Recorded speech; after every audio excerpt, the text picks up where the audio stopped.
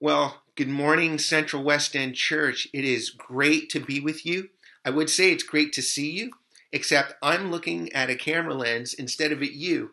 But that makes me all the more grateful that even in a time like this, we have technology that makes it possible for us to be together. And what a time it is. You know, the uncertainty, the distress, the fear, the anxiety, the loneliness, perhaps, that many of you are experiencing. This is indeed a unique time. And I want you to know that our leadership team spent a lot of time in prayer and conversation over the decision to suspend public worship. But we do deeply believe that doing so right now is an act of love and compassion toward our neighbors. I also want you to know that I've been praying for you all this morning, and I will continue to do so. I've actually been thinking and praying a lot this week about what it looks like for us to be the church at a time like this. So please check back frequently here on the website and also on our Facebook page for developments as we think about ways to continue seeking a city made new by the gospel. Which brings us to our sermon this morning. We're in a series on the vision of Central West End Church. So I invite you maybe to press pause right now, grab your Bible, grab a cup of coffee or a cup of tea, and then come on back and join me. We're going to read this morning's scripture together, and then we're going to dig right in. This morning's scripture comes to us from the book of Romans, and we're going to be reading in chapter 6, verses 1 through 18. Let me read this for us. Paul says, "What shall we say then? Are we to are we to continue in sin that grace may abound? By no means. How can we who died to sin still live in it? Do you not know that all of us who have been baptized into Christ Jesus were baptized into his death? We were buried, therefore, with him by baptism into death, in order that, just as Christ was raised from the dead by the glory of the Father, we too might walk in newness of life. For if we have been united with him in a death like his, we shall certainly be united with him in a resurrection like his. We know that our old self was crucified with him in order that the body of sin might be brought to nothing, so that we would no longer be enslaved to sin. For one who has died has been set free from sin. Now, if we have died with Christ, we believe that we will also live with him. We know that Christ, being raised from the dead, will never die again. Death no longer has dominion over him. For the death he died to sin, once for all. But the life he lives to God. So you also must consider yourselves dead to sin and alive to God in Christ Jesus. Let not sin, therefore, reign in your mortal bodies to make you obey their passions. Do not present your members to sin as instruments for unrighteousness, but present yourselves to God as those who have been brought from death to life, and your members to God as instruments for righteousness. For sin will have no dominion over you, since you are not under law, but under grace. What then? Are we to sin because we are not under law, but under grace? By no means. Do you not know that if you present yourselves to anyone as obedient slaves, you are slaves of the one whom you obey, either of sin, which leads to death, or of obedience, which leads to righteousness? But thanks be to God that you, who were once slaves of sin, have become obedient from the heart to the standard of teaching to which you were committed, and, having been set free from sin, have become slaves of righteousness." Friends, this is God's word. If you've been with us, you know that we are in a series on the vision of Central West End Church. Our vision is to see a city made new by the gospel, spiritually, socially, and culturally. The true and only power that can really bring renewal to the world is the gospel. And because the gospel is so foundational for everything we do here at the church, we're actually spending the first 3 weeks of this series just looking at the gospel. Now, last week, we saw that the heart of the gospel is God's radical grace. That means that God does not love you or accept you because of your merit, your goodness, your performance. It's not because of anything you do, but because of what Jesus has done for you. But that leads to a huge question. And the question is, if God saves us by grace, okay, completely apart from anything we do, then why not live however you want? Why bother trying to change your life? Why bother making any effort to be a better person? Or as the Apostle Paul puts it in this passage, he asks the question, are we to continue in sin that grace may abound? In other words, if the more we sin, then the more God pours out grace. And, grace is good, right? We want more grace in the world. Well, then why not sin more and more so that there will be more grace in the world? It sounds like a reasonable question. In fact, Paul takes the question seriously. One of the ways you know that you're really hearing the gospel of grace is that it elicits this question. Paul actually asks it twice himself in this passage, once in verse 1 and again in verse 15. But notice both of those times, basically Paul's response is, don't you know? Don't you know? In other words, it's a reasonable question, but if you're asking it, Paul is saying, you don't understand the gospel. Don't you know, he's saying, that the more you really understand the gospel of grace, the more you'll see that far from leaving you unchanged, the gospel of grace should actually be transforming every area of your life. That's what Paul is talking about here. If the grace of God has really burst into your life, then it's not just a little tweak here or a little tweak there, but an utter, total, radical transformation of your whole being. And that's a big deal. People want to live transformed lives. There's big money in that right now. People are hungry for that. There are books, conferences, YouTube videos, life coaching, all kinds of resources out there to help you identify and to achieve your personal transformation goals. Paul is saying, do you want that? If so, it's available to you, but you're not going to find it in a YouTube video. The only place you'll find real transformation is in the gospel. How? Well, Paul says we have to take 3 steps. There's the step from spiritual slavery to spiritual life to spiritual transformation. So let's look at each one of those steps together this morning. First, spiritual slavery. If you look at the very last paragraph, in verses 15 and 16, Paul says, are we to sin because we are not under law but under grace? By no means. Don't you know, he says, that if you present yourselves to anyone as obedient slaves, that you are slaves of the one whom you obey? So there's the question, right? Hey, if God loves us and saves us by grace, then why not just sin as much as you want? This is one of those places where Paul says, don't you know? So if you look at verse 16, don't you know that if you present yourselves to anyone as obedient slaves, you are slaves of the one you obey? Now, what's Paul talking about? It's actually a little difficult for us because when we hear the word slavery, our only context for that word is the slavery that was practiced here in America. But in the ancient world, there were actually many different forms of slavery and many different ways of becoming a slave. And without a doubt, all of them were horrible. They were all to be condemned.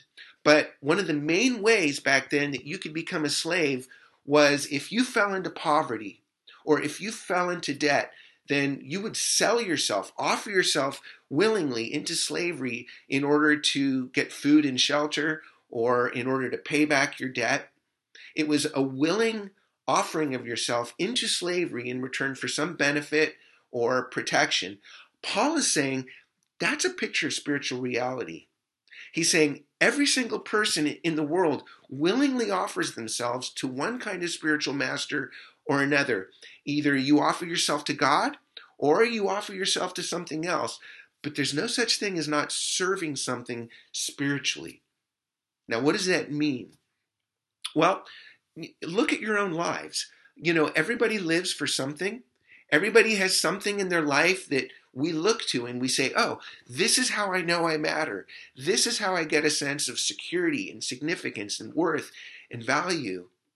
You see, everybody lives for something.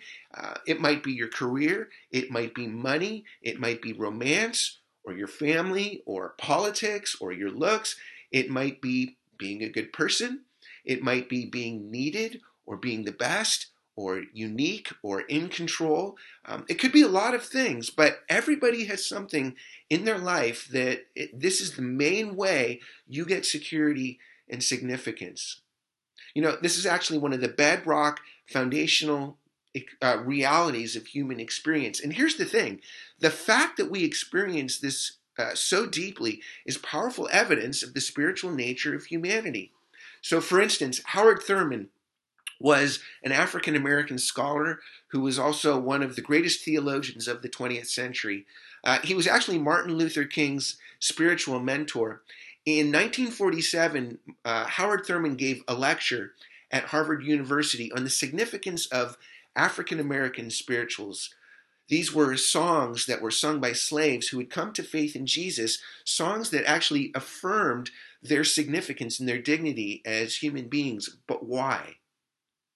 In the lecture, Howard Thurman says, well, think about the reality of their lives. The slave was a tool, a thing, a utility, a commodity, but he was not a person. If a slave were killed, it was merely a property loss, a matter of bookkeeping.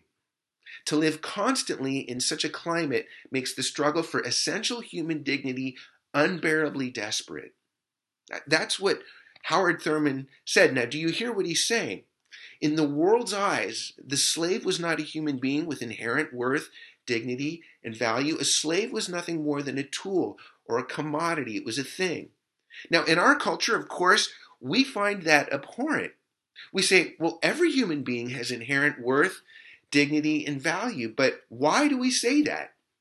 If there is no God, if this world is all there is, then human beings are nothing more than a bag of chemicals.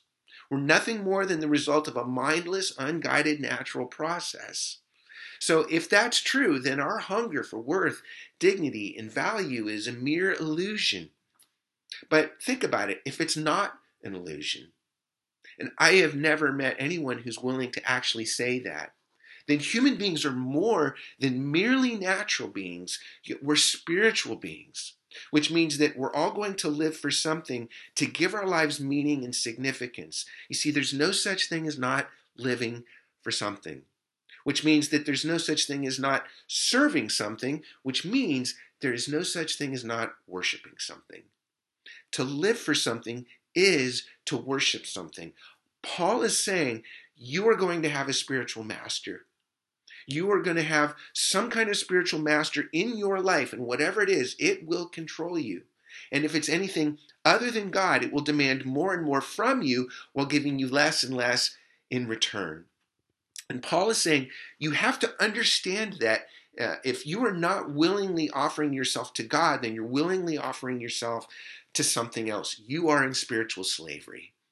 And if you want to know what this looks like, look at verse 12. Paul says, "Let not sin therefore reign in your mortal body to make you obey its passions." Now that word passions is also translated lusts or desires or evil desires. And a lot of times it's easy to think that that's only talking about sexual desire or sexual passion. But it's not. The word there literally means over desire, or I often like to think of it as desire in overdrive. Paul isn't talking about a normal sized desire for bad things. He's talking about an oversized desire for really, really good things. So if you remember last week, we were talking about sin. A simple definition of sin is not necessarily doing bad things. Sin is seeking really good things apart from God.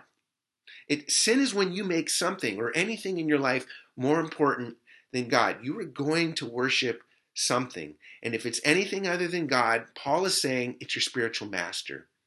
Now, you know what that does to you? One way to find out what your spiritual masters are is to look at your emotions. If you're, for instance, if you're prevented from getting something you really want, or if it's taken from you, then it's natural to be angry. You're going to be upset. But if you're inordinately angry, if you fly into a rage, that is a sign that whatever was lost or threatened is a spiritual master. Or If something you love is threatened or taken away, it's natural to be afraid. But if you're driven by anxiety over it, if you can't stop thinking about it, if it's just eating away at you, that is a sign of a spiritual master in your life. It's punishing you. Or lastly, if something you love is threatened or taken away, it's also natural to be sad. But if you're devastated, you see, if you just can't get over it, if you feel like life can't go on, that is a sign of a spiritual master in your life. Do you see how this works? Anger, fear, sadness, grief, those are natural emotions. But when those things eat away at you, when they hound you and drive you and oppress you, that's what a master does. That's what a slave driver does. So for instance, I am really hoping and praying that we can make it through this outbreak we're experiencing with as little loss as possible. We're all praying for that. And I want to be careful. I want to be sensitive. But understand, a time like this in our world, it reveals so much about what we're really living for, about what our true spiritual masters are, about what it is we really worship. Paul is showing us here that the first step in transformation is recognizing our spiritual slavery. But that leads to the second step, from spiritual slavery to spiritual life. Now, here's what this means. Let's come back to our question. If God saves us by grace, then why not live however you want? At the beginning of this passage, that is the exact question that Paul is addressing. So if you look at verse 1, he says, are we to continue in sin that grace may abound? In other words, why not live however you want? In the next several verses, Paul walks us through the answer to this question. Beginning in verse 3, he says, don't you know that all of us who've been baptized into Christ Jesus were baptized into his death? Now, here's what this means.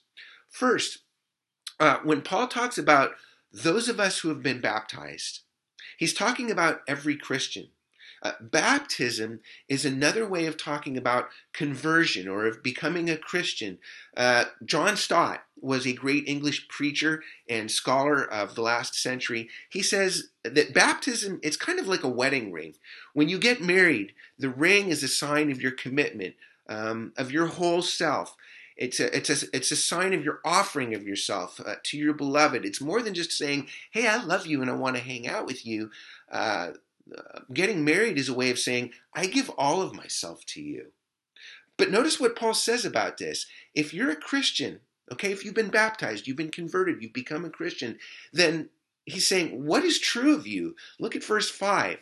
He says, if we have been united with Jesus in a death like this, we shall certainly be united with him in a resurrection like his. Now, I want to really press into this.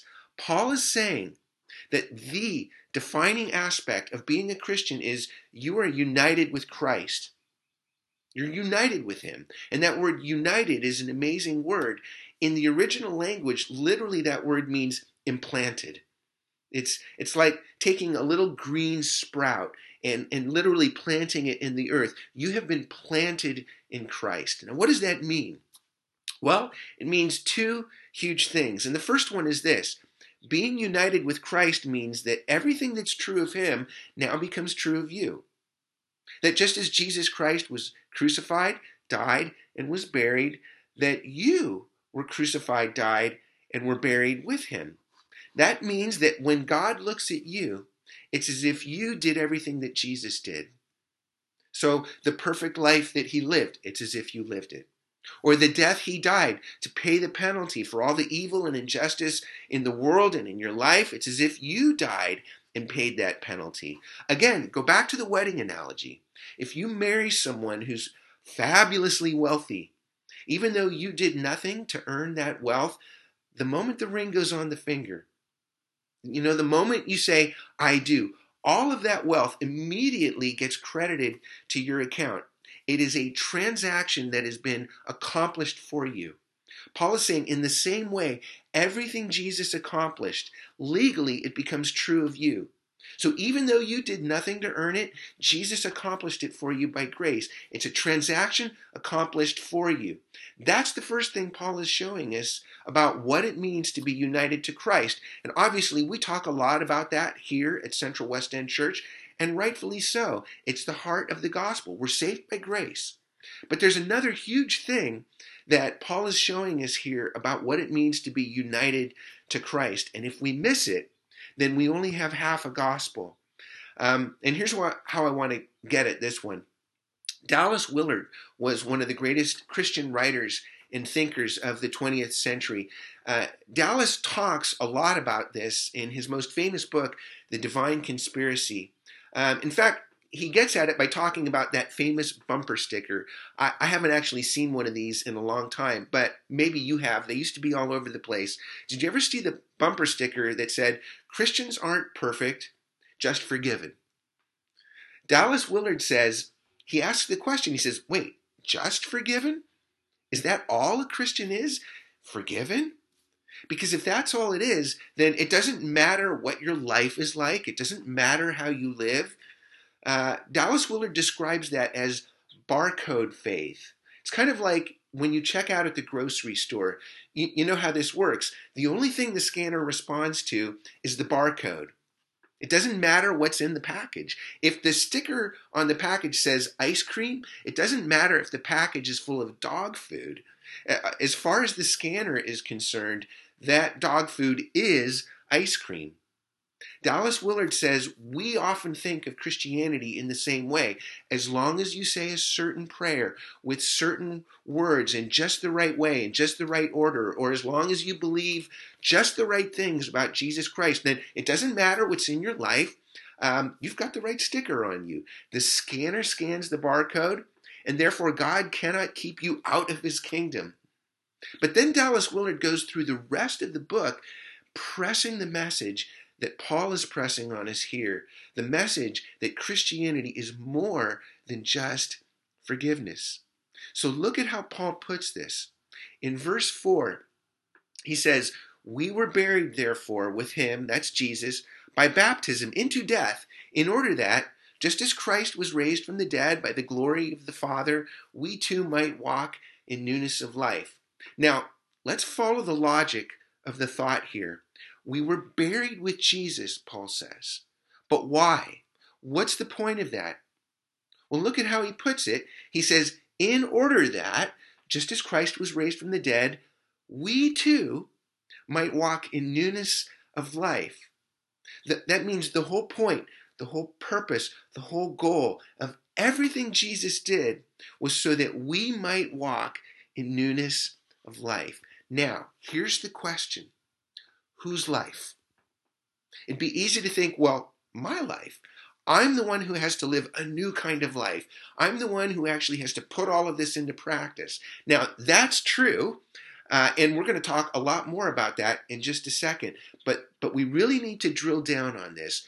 When Paul talks about newness of life, he's talking about the life of Jesus. He's saying the very life of God, the God who created the world, who is redeeming the world, the God who one day will renew and restore not just the whole world, but the whole universe. He's saying that the life of that God, Jesus, has actually come into us.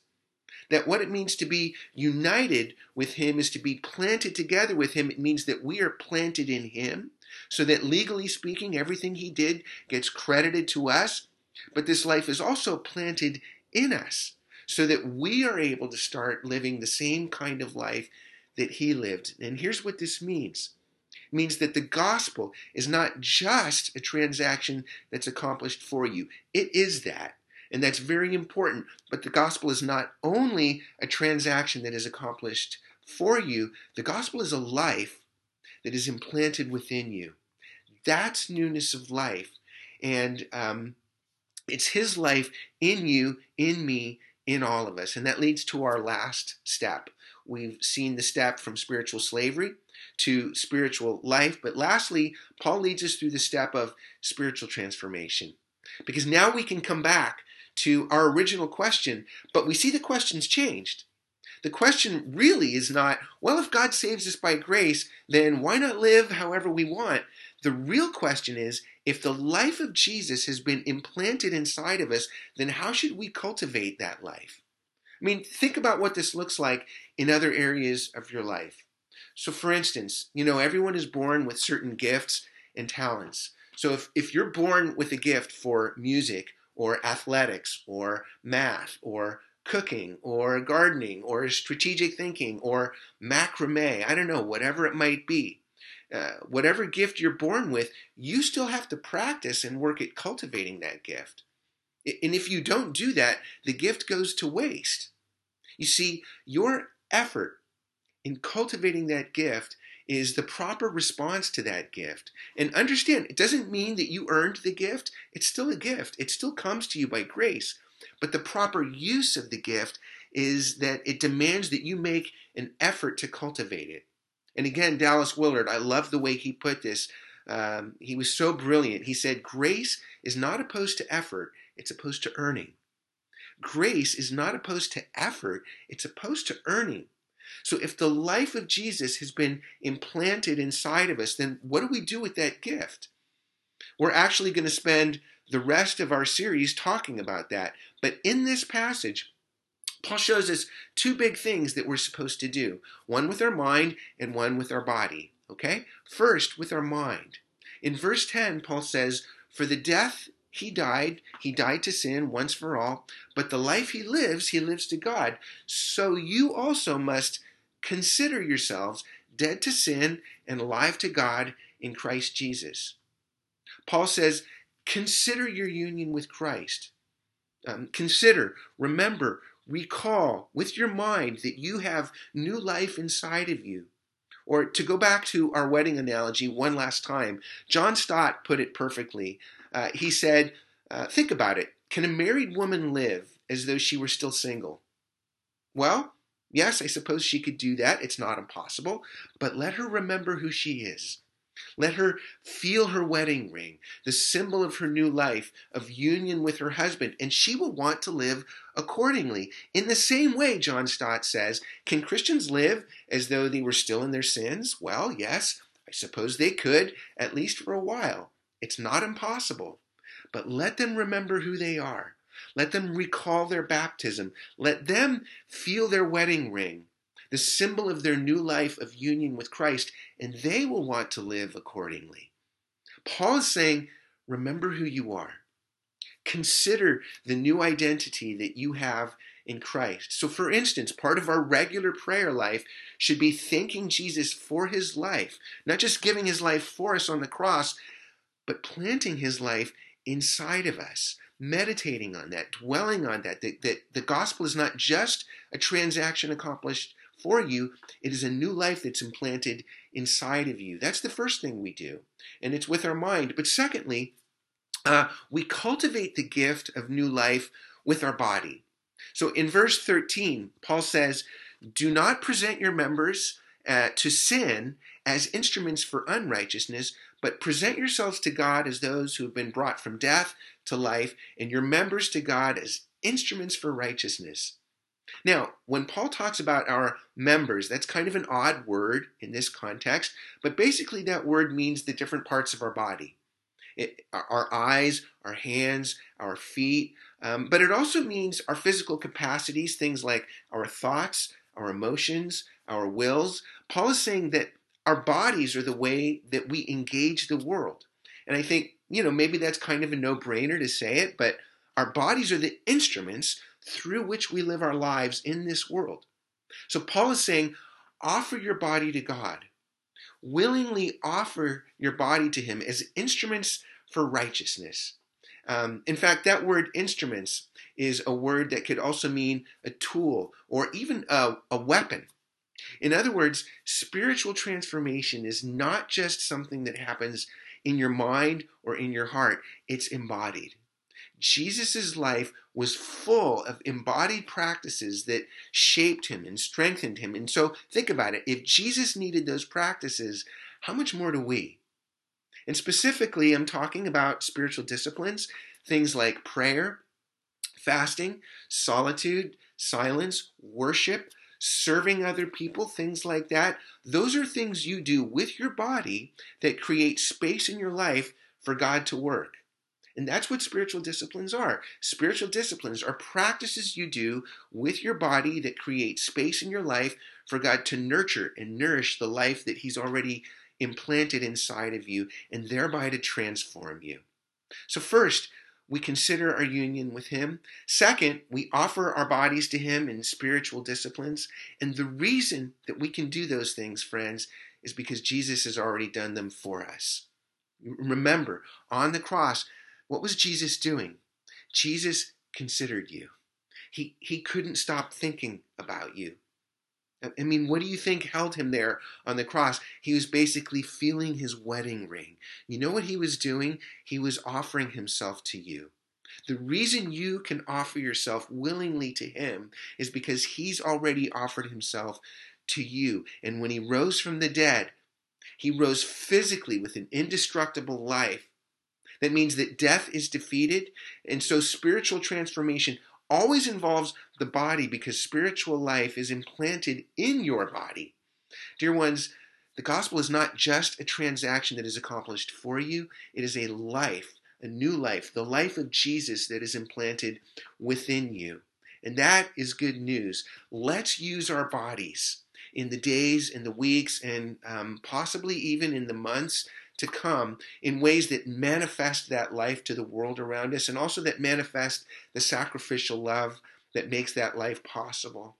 You know, I really believe that right now is an incredible opportunity for the church.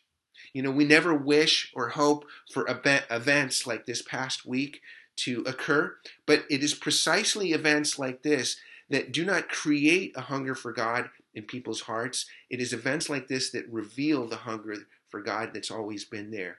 May we be a church that stands ready to meet that hunger. Let's pray.